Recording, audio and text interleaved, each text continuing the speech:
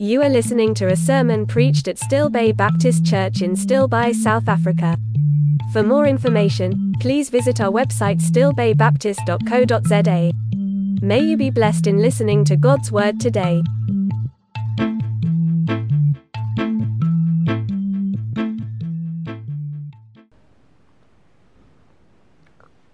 Like I've said a couple of times now, we're in a December series on seeking Shalom, finding God's promised peace. This is something that I've really been wrestling with for the last while. What exactly is the peace that God gives? Now, one thing that we as Baptists stand on is that the Bible is true. The Bible is not kind of true or sometimes true or almost true. We believe the Bible is absolutely true. And so if God in His Word says that He gives us peace, it must mean something. It must mean something that's available to everyone. Shalom is one of those beautiful Hebrew words that can't really be translated into one English word. There are just too many facets to it. That passage in Jeremiah 29 that says, I know the plans I have for you, plan to prosper you. Now that's a problem, because we have a wrong connection with prosper. We hear prosper and we think money. Did you know that it's the word shalom? I know the plans I have for you, plans to shalom you, to give you peace, well-being, a general state of well-being. I like this creative definition of shalom. Shalom is life as a marvelous melody in which every note of existence resonates, creating a symphony of wholeness and harmony. Shalom starts when we present ourselves as instruments to the Lord, the composer and performer of this life melody. When life is just as God intends. So in December we're gonna pursue peace. We're gonna think on peace. Because, and maybe I'm wrong, maybe you'll disagree with me, it just seems that people are losing their peace. People are becoming more frustrated, more angry, and it plays out in different ways. More depressed, more anxious, more angry with your neighbor. Now at the stranddienst at Ellentrust, where we pitched up the tent, I sent a message to Henry. Henry is the guy who looks after the 3 campsites. And I sent him and I said, oh, how's it going? And he said, every year the people are just more difficult. Every year they're satisfied with nothing. Everything is a problem. And it just seems like that's the world we're in. It's like a lack of peace, a lack of this melody playing through our lives. But it's also very fitting this time of the year to think of peace, because if you read in Luke 2, at the birth of Jesus, it said, and suddenly there was with the angel a multitude of the heavenly host praising God and saying, glory to God in the highest, and on earth peace among those with whom He is pleased. I think what makes the understanding of peace difficult is that we know that we are heading one day to perfect peace. So we're going to get to eternity living with God where there is perfect peace. So that's the one extreme on the one side. The other extreme is where there's an absolute, total lack of peace, where you don't experience that at all. And life is somewhere in the middle. We want that peace. When you read Revelation 21 and 22, read about this life where there will be no more troubles, no more hurt, no more crying, no more any of those things. But that's eternal life. That's eternal life. And I hope that is your goal, because the Bible is clear that we just have two possible destinations. We have the destination of eternal peace or the destination of eternal turmoil. Now, that said, that full peace is only one day, and the gospel is about what we will ultimately get. It doesn't mean it doesn't have an effect on today. I spoke to one of my friends this week, and we were speaking about these things about the gospel, and he said, the life now is the least important part of the gospel. Would you agree with that? The biggest promises of the gospel is what's going to happen when Jesus returns. That is why we have the gospel. We don't pick Jesus because I'm going to get a good job. Or I don't pick Jesus because he will make my life a little bit better. I want to follow Jesus because there's an end coming where I want to live with him for eternity. So this world is the least important part. But the least important isn't the unimportant part. When those angels sang this, that they say, glory to God in the highest, and in eternity, peace. He said on earth. The same earth that we are living on now, where Hamas is attacking Israel, and Russia is attacking Ukraine, and your neighbor is attacking you, and family turmoil. That's the same earth he's talking about, they are talking about. And they say, peace on this earth. So what does he mean? What does God mean when he says we can have peace on this earth? And this is where we need to put on our Sherlock Holmes hats and pick up our magnifying glasses and start our investigation. This passage already gives us a clue about where this peace is found. And it says, on earth peace to everyone among those with whom he is well pleased. And here we hit one of those nominal Christian mantras. You know what a nominal Christian is? It's someone who's Christian in name but not in spirit. They attach Christianity to them as a label, but they've never been changed. And they have these things that they believe, these truth statements. Now, you're not going to find it in the Bible, these truth statements. Where are you going to find it?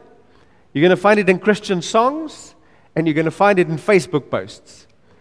And one of these mantras of the nominal Christians is that God is pleased with you. God is pleased with you. So I put that into Google, and I hit so many beautiful pictures. God is pleased with you. You are God's beloved. God is so pleased with you. God is so pleased with you, even when you don't feel it. Do you know that God is pleased with you? Now, this one to me is very fascinating. Because he said, God is really pleased with you, and he gives a Bible passage. So I guess it's true then, because there's a Bible passage. So what do you do in that instance? You go read the Bible passage. That Bible passage was Jesus' baptism, when the Father said to the Son, in you I am well pleased. God is pleased with you, because he said it to Jesus. So, the problem is, and we'll see that the fact that God is pleased with you is not an outright lie. We're going to talk about a life where God is pleased with you. But it's not something you can blast on the internet for everyone to read and think it's true of them. It is simply not true of every person who reads this. What does the Bible say? God looks at this world, and what does he see? His enemies. Genesis 6 verse 5 says, the Lord saw that the wickedness of man was great on the earth, and that every intention of the thoughts of his heart was only evil continually, but God loves everyone unconditionally, and so he just ignored it.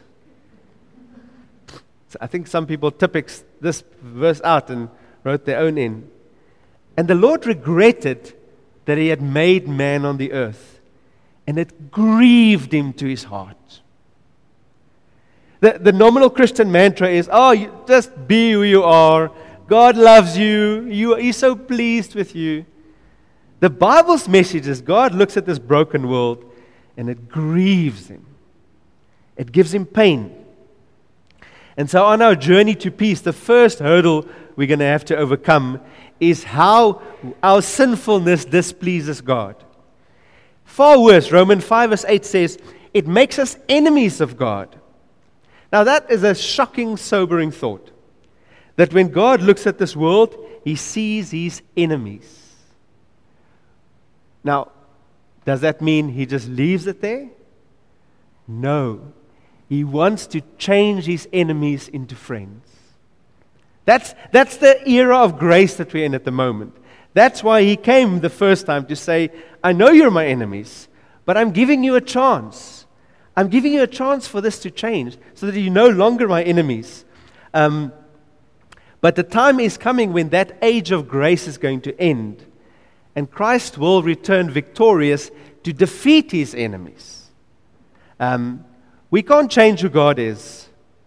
The only thing I can change is my relationship to him, friend or an enemy. We can't change what's going to happen when Christ returns. The only thing I'm going to change is whether I'll be standing in front of him or behind him. Does that make sense?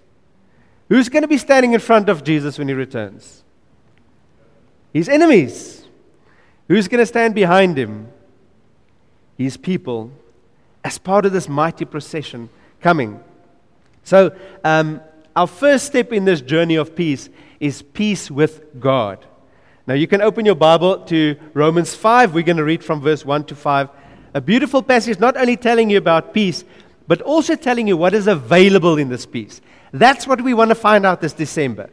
If I'm now at peace with God, what do I get? What can I experience? What is available to me in this? So Romans 5 from verse 1 to 5.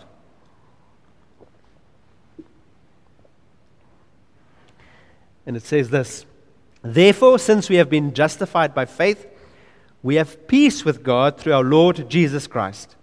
Through him we have also obtained access by faith into this grace in which we stand, and we rejoice in hope of the glory of God. Not only that, but we rejoice in our sufferings, knowing that suffering produces endurance, and endurance produces character, and character produces hope. And hope does not put us to shame, because God's love has been poured into our hearts through the Holy Spirit who has been given to us. So that first verse there says, Therefore, since we have been justified by faith, we have peace with God through our Lord Jesus Christ. How do we make peace with God? We cannot. We cannot make peace with God because we are guilty before him. Now, some people think, but I'm just going to pay my guilt. If I'm guilty before God, I'm just going to come and pay my guilt. And then I'm sure if I do good things for 3 months, that should be good enough. I'm sure God will be happy with that. Then we're going to be in his good books. There's a couple of problems with that. The first one is that your debt is so big, you can't even imagine paying the interest on your debt. That parable that Jesus tells about the guy that was forgiven by the king and then who didn't want to forgive one of his fellow slaves, if you go put the money into today's money that he owed that king, it was billions of rands he owed the king. It was just no chance. He said, I'll work the rest of my life. Sure, if you're able to live for 4,000 years, maybe we can get a dent into this.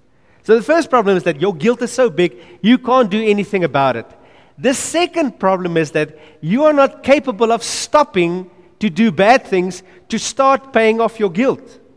It would be someone who comes into your house and he robs something from you and he feels very bad about it, and the next day he comes and he says, oh, I'm so sorry about it. I'm so sorry that I stole your stuff. In the meantime, he puts more things in his pockets from your house. That's why we cannot make peace with God. We cannot pay our guilt. Only one person could do it. Our Lord Jesus Christ. What happened on the cross was the great exchange. He came in perfection and he bought eternity. We came in imperfection and he said, let's swap. I'll give you eternity. You give me your sins to be punished. That's the great exchange. That's the only way we can have peace with God. And so how do I make that true of me? This passage says we get it. We are justified by faith. Now again, Christian mantras, nominal Christian mantra says faith is just something you picked. You put up your hand somewhere. Someone once asked a question, and it's a very telling question. Not even the answer, the question. The questions are, what are the things I need to believe before I can be saved? Now, the question isn't wrong, that there are things that you need to believe. But in asking it in that way, it almost seems like you want to say, okay, I need to believe this and this and this and this and this. Okay, cool. I believe it, I believe it, I believe it, I believe it, I believe it. Cool. Now I'm a child of God. The question isn't just, what do I need to believe? The question is also, how do I believe? How do I need to believe? So the what questions are relatively simple. I need to believe that God is the creator of the universe, that He set the rules, He's in charge, He's the judge, He gets to judge us because He created us. The second rule, the thing I have to believe, is that as a sinner, I have no right to come to God. I have no right to spend eternity with Him. The third thing I must believe is that the only way possible was Jesus Christ on the cross, was the only one who could pay this price for me. The next thing that I need to believe is that I need to believe. I need to come in faith, and not through works, not through what I do, accept it. And then I need to believe that He is now my God and my Father. That's the what. The how is, deny yourself, take up your cross, and follow Him. It's not just about mental things that I've decided in my mind. It's denying myself, taking up my cross, and following Him. If that is true of you, that you have been justified by faith through the Lord Jesus Christ, then the good news is that you have peace with God. You today do not have to think that God has angry thoughts towards you as an enemy. You become His friend. If this is not true of you, the good news is that it can be true of you. This is the age of grace where God says, come. I loved long ago in a church, the guy said, we have two pictures of Jesus. His first coming was the picture of Jesus on the cross. The second coming was the picture of Jesus as a warrior with a sword in his hand. And he said it is so telling that at the moment, Jesus' call is, come. Come. Don't miss out. Don't misunderstand what this good news is all about. But the day is going to come when He closes His hand and He said, you did not take your chances. You are rightfully going to be punished because you did not take your chances. And so the good news is that we are still here. You can still come, and if you want to speak to me more about that, please come talk to me afterwards, if this is not true of you. So now he says, this is now I have peace with God. And then he carries on speaking about what impact this have on my life on earth. So he's talking about how this peace plays out on earth. The first one he says, through Him we have also obtained access by faith into His grace, into this grace in which we stand, and we rejoice in hope of the glory of God. Is it future tense? Through Him we have also obtained access by faith into this grace in which we will stand. No, it's now. There's grace of God available now.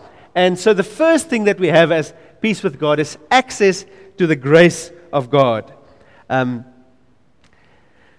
now, this you must get your head around. The first best thing about becoming a child of God is that I'm no longer an enemy of God. But is that really enough? Imagine I come to you and I ask, how's it going between you and your wife? And you say, well, we're not enemies. And you go, isn't there more? We are not enemies. That's a good start, but there needs to be a bit more to make it a good relationship. And that's what this passage is about. He says, now that you are no longer enemies of God, He invites you into the grace of relationship with Him. What is grace? Anyone give definition of grace? A good Baptist definition of grace. God's riches at Christ's expense. Yes. God's unmerited favor. Yeah. So it's all the goodness that God has available for me to experience, not apart from Him, but in Him. In my relationship with Him, in living in Him, I experience all this goodness. But there's more to it than just that. This passage in 2 Corinthians is very telling. It says, and God is able to make all grace abound to you, so that, having all sufficiency in all things at all times, you may abound in every good work.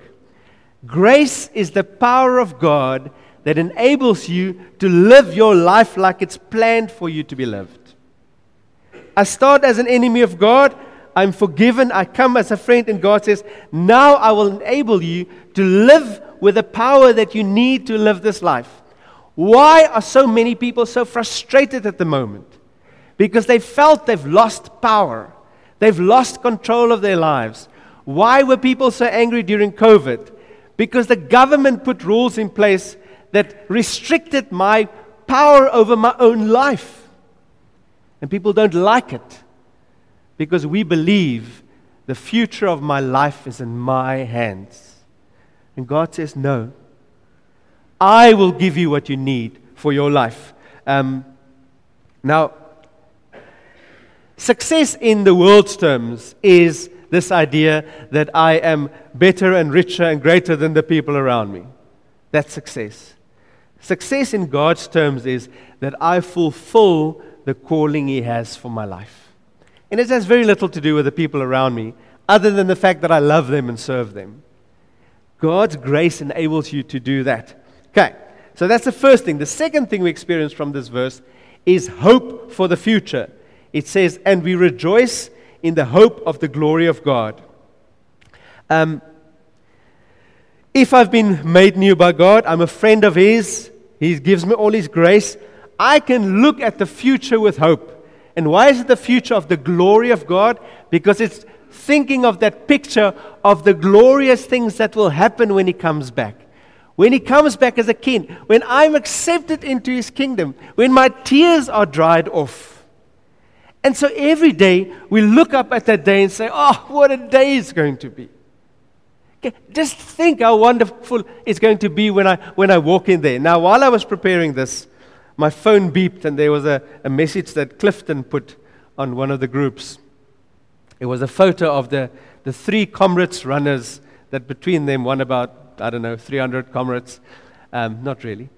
And that made me think, imagine you are running the Comrades and you're getting towards the end. And you can already imagine what's waiting for you there. You're going to run into this big stadium. Somewhere, someone gives you a rose, if I remember correctly. Or do they give it to the ladies? I don't know. They give you a letter from the one maid to the other. That's the one. And everyone is going to cheer you. And you're going to run to that finish line. And they're going to accept you. And they're going to put that towel around you. And so it's looking to the glory of that future moment. That's what God gives us. The change He makes in us is that we are not scared of the future. We are not fearful of the future. We hope for the future. We long for the future. But that Comrades thing is also very telling, that Comrades metaphor. Because just because Bruce Fordyce is thinking of what's happening in 7 kilometers, does it make his steps easier at the moment? No. It's still hard slogging. I remember one year, because when we were young, everyone watched Comrades all day long on TV. Do you remember that? You woke up, you put the TV on, you sat there the whole day. I remember one year, the guy that was running in front, he got to one of the last uphills, and he started running zigzag. Can anyone remember that? Because I Googled it, and I couldn't find it anyway. He started zigzagging up there, and I'm thinking, what's going on? Short way is straight, man. He just couldn't do it anymore. He couldn't go at an angle like this. So he started zigzagging up there. And he still won. And so that's another thing that this passage tells us about what we have. The peace of God does not remove the struggles of this world. We're going to sing a song after this sermon, a very well-known song that says, when peace like a river attendeth my way, when sorrows like sea billows roll. And you go, your lines have nothing to do with each other. Now you're singing of peace attendeth my way, and now you're singing of sorrows, because they coexist. This world will have struggles. And that's the next thing that He promises us. He doesn't promise the removal of struggles, but He promises the ability to rejoice and grow in suffering. Verse 3, not only that, but we rejoice in our sufferings, knowing that suffering produces endurance. And endurance produces character, and character produces hope. Do we rejoice for our sufferings? That'll be a bit strange. But I think you can actually get there. But more importantly is to rejoice in your sufferings. Because it's not the sufferings that's the good part, it's what God achieves through the sufferings. And the picture here is that suffering produces endurance. Now that's an easy one. If I'm able to stand strong in suffering, I'm able to stand strong in more severe suffering. And I'm able to stand longer. And I'm able to persevere and endure in suffering. That one is easy. How does endurance produce character? Because he's not talking about humanly character. He's talking about godly character. That if I live this life and I persevere and I realize, how on earth am I able to keep on going? I look in me and I say, God changed me. God gave me new character. That's the great thing. So the perseverance teaches me that God has given me character. And why does character give hope? Because if God changed me, He's going to come back for me. If I am His child, and He did all of this for me, He's not going to leave me here. He's coming back for me one day. And I look at the future again. Okay. Now, the last one then is, what does it produce? Love in us through the Holy Spirit in us. Verse 5 says, access to the grace of God. Sorry, I didn't put the verse there. But the verse says, and hope does not put us to shame, because God's love is poured into our hearts through the Holy Spirit who has been given to us. One of the great things of having to deal with this life is that Jesus didn't say, goodbye, see you at the end, do it, you'll be strong, but that He stays with us through the Holy Spirit. And through the Holy Spirit comes the fruit of the Spirit, which is predominantly love and everything else in that list. And so that is the peace that is available to us. That in a world that's broken and hateful, I can love. In a world that chooses to make my life difficult, I can turn around and says, I'm going to love you. And we've said this a couple of times in our church. How on earth do I get it right? That if you treat me badly, that I just return good. You give me evil, I return good. You give me evil, I return good. How on earth is that even possible? It's only possible if I stop focusing on you and I don't feed on you. I feed on God. Because God gives me love, I can give you love, irrespective of how you treat me. If God shows me patience, I can show you patience, irrespective of how you treat me. If God gives me kindness, I can give you kindness, irrespective of how you treat me. But if I'm going to want to feed off you, this is going to be hard. But the Holy Spirit is in me, and it enables me to do it. So let's quickly look at this list. Access to the grace of God, hope for the future, the ability to rejoice and grow in suffering, love in us through the Holy Spirit in us. Now, the real question is, why is this not true of all people who call themselves Christians? If this is what's available, why don't we see it more? Instead of access to the grace of God, we see people doing things on their own, feeling weak and defeated, not fulfilling their purpose. Instead of hope for the future, we have people fearful for the future, angry for the future. Instead of the ability to rejoice and grow in suffering, we see Christians falling flat on their face in suffering and dying in the midst of suffering. Instead of love in us, through us, we see anger and hatred and fighting. Why, if God says this is available, is it not available in us? And like I said, this has been my journey. If God says it's available, why don't we have it? We call ourselves the church of God. We call ourselves, I'm not going to ask you to put up your hand, but if there's anyone here that says, man, I flourish in all of that, I know there will be some, but there won't be many. Why is it that this is so lacking in our world? And I think there's a couple of reasons. I'm going to give you one. The one reason, and this is a bit comforting, is that this is a journey. This isn't a switch that happens when you get saved. You grow in the grace of God. You grow in your ability to have hope for the future. You grow in your ability to rejoice in suffering. So don't be too hard on yourself as long as you are growing.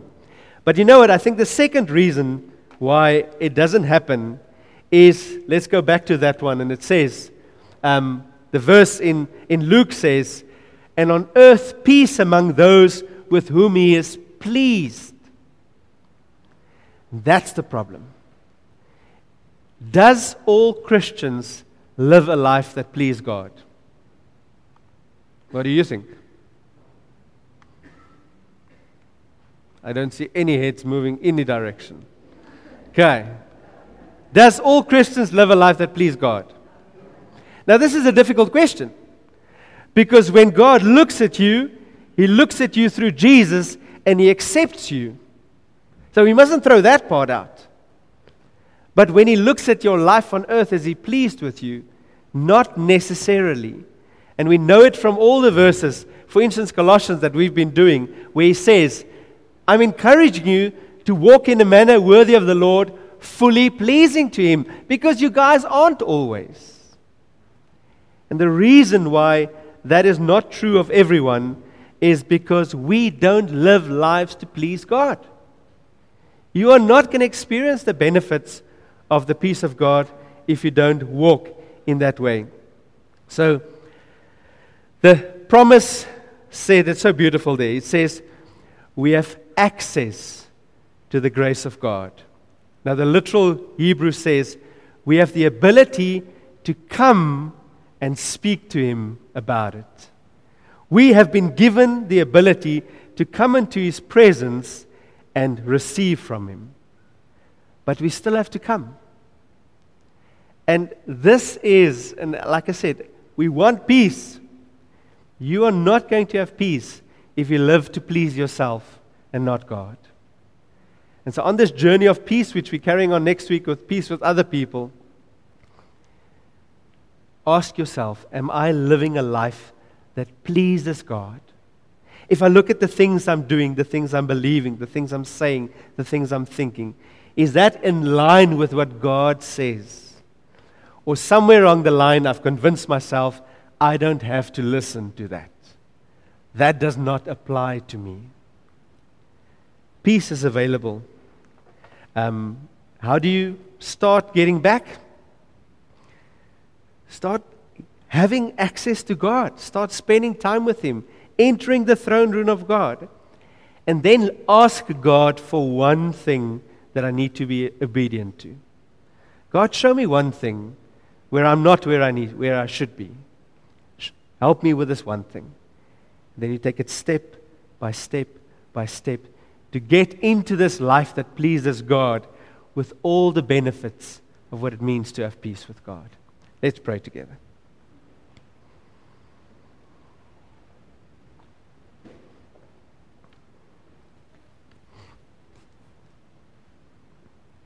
Lord, we thank You for the good things that You are doing. Lord, we rejoice with You for the testimony of Justin and Emma and how You are guiding and leading them. We rejoice for the good things You've done in our church this year. But Lord, we also want to be honest and come and say we are not always where we need to be. We so quickly decide that we can do whatever we want to do. And then we pick the fruit for it. Lord, we want to come today and repent. We want to come today and to say, Lord, we want to change. We want to become people who please You. We want to become people who walk in Your peace and experience all those beautiful benefits of what is available to us to have peace with God. Lord, do that work in us and enable us to respond in obedience. We pray all of this in Your wonderful name. Amen. I hope you were blessed in hearing God's word today. For more information or prayer, please visit our website stillbaybaptist.co.za. May you find your life in Jesus Christ and Him alone.